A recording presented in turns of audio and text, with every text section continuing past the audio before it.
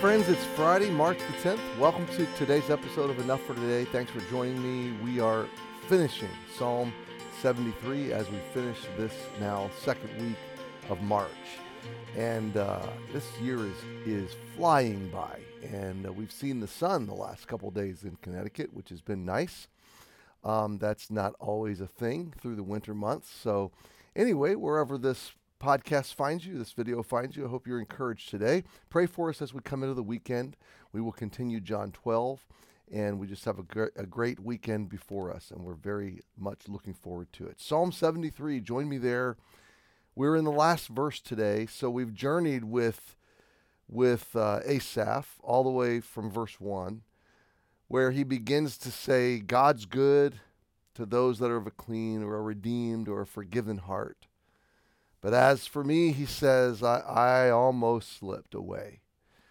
My steps were almost gone. My feet were almost gone. And then he tells us why. I was envious at the foolish and the prosperity of the wicked, and then began to compare the life of a God follower to the life of someone who had rejected God. And they just don't seem to have the problems that God followers have, that believers have. And he continues on through that thinking to verse 13. Where he basically says, I regret being a believer. I've washed my hands for no good reason. Because all day I've been plagued and chastened. Every day is hard, and I don't know why I followed God. See, his motives and his interior world, his thinking's all off. He says in verse 15, if I told anybody how I feel, they'll just be offended. I don't even have anybody I can talk to about it.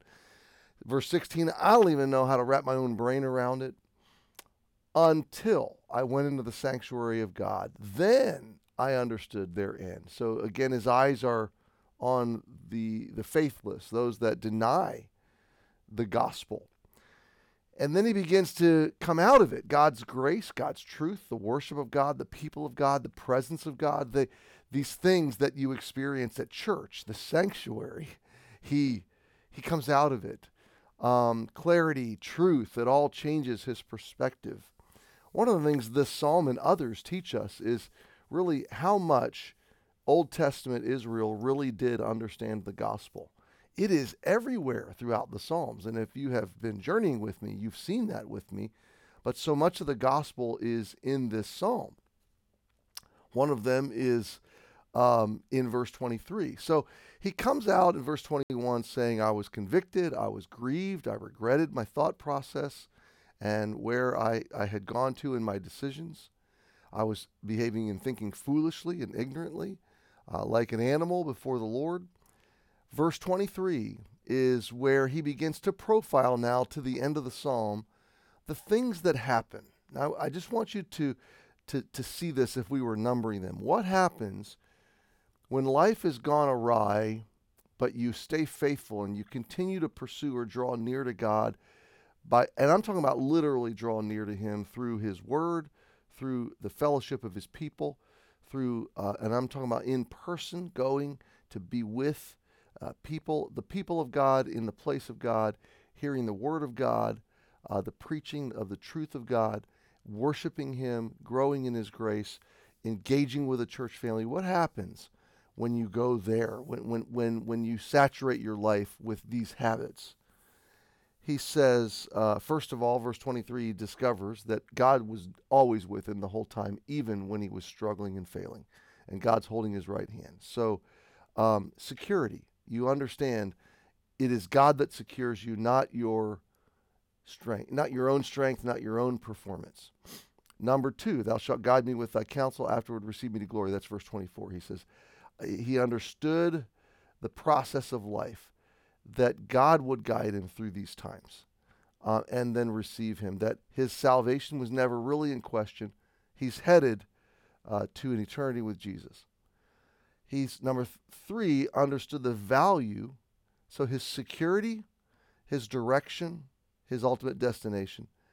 And now, verse 25, the value of God's presence in his life. Whom have I in heaven but thee, and none upon earth I desire beside thee. You are the greatest treasure.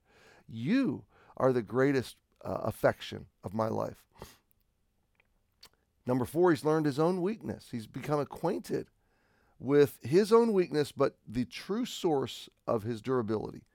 My flesh and my heart faileth, but God is the strength of my heart, my portion forever. Number 5, verse 27, for lo, they that are far from me, these shall perish. Thou hast destroyed them altogether that go a whoring after thee. He's saying, the people I was envying, I don't envy anymore, because they're on a road of destruction, and they will perish. And now, number 6, the final conclusion of his wandering experience and his revival, his renewal, his recovery. Repentance maybe is a good word. Verse 28, and this ends our time in Psalm 23. But it is good for me to draw near to God. So now he understands, in the 6th position, he understands the value, the power, the need for him to regularly draw near to God. This goes back to until I went into the sanctuary of God, then understood I therein. So verse 17, he says, this is what brought me back. This is what reminded me of truth. This is what held me secure, not secure eternally, but secure in this path through life. So he says, it's a good thing for me to make my drawing near to God a high priority in my life. And yeah, he's talking about, in our modern vernacular, this would apply to our weekly gathering or twice or more a week with our believing friends to worship, to grow. But this is also daily. It's what we're doing right now. It is every day to come into his presence, to come into the influential sphere of his word, to walk through every day in relationship with him and practicing the presence of God in our lives. It's good for me to draw near to God. This is not a have-to discipline. This is a delight.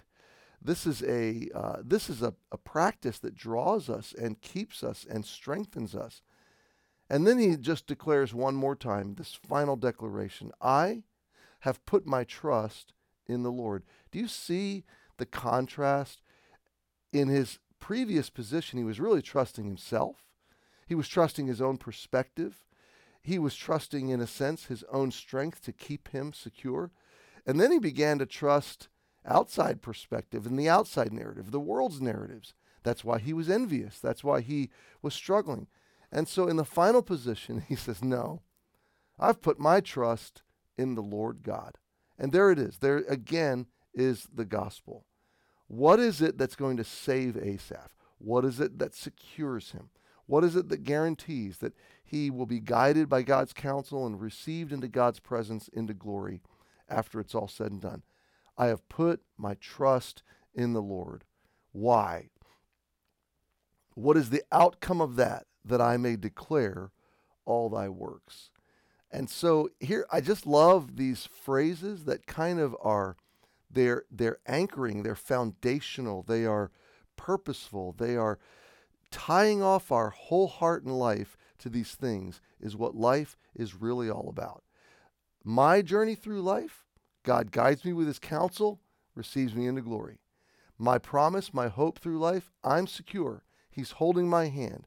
He is my highest treasure. He is the renewer of the strength of my heart.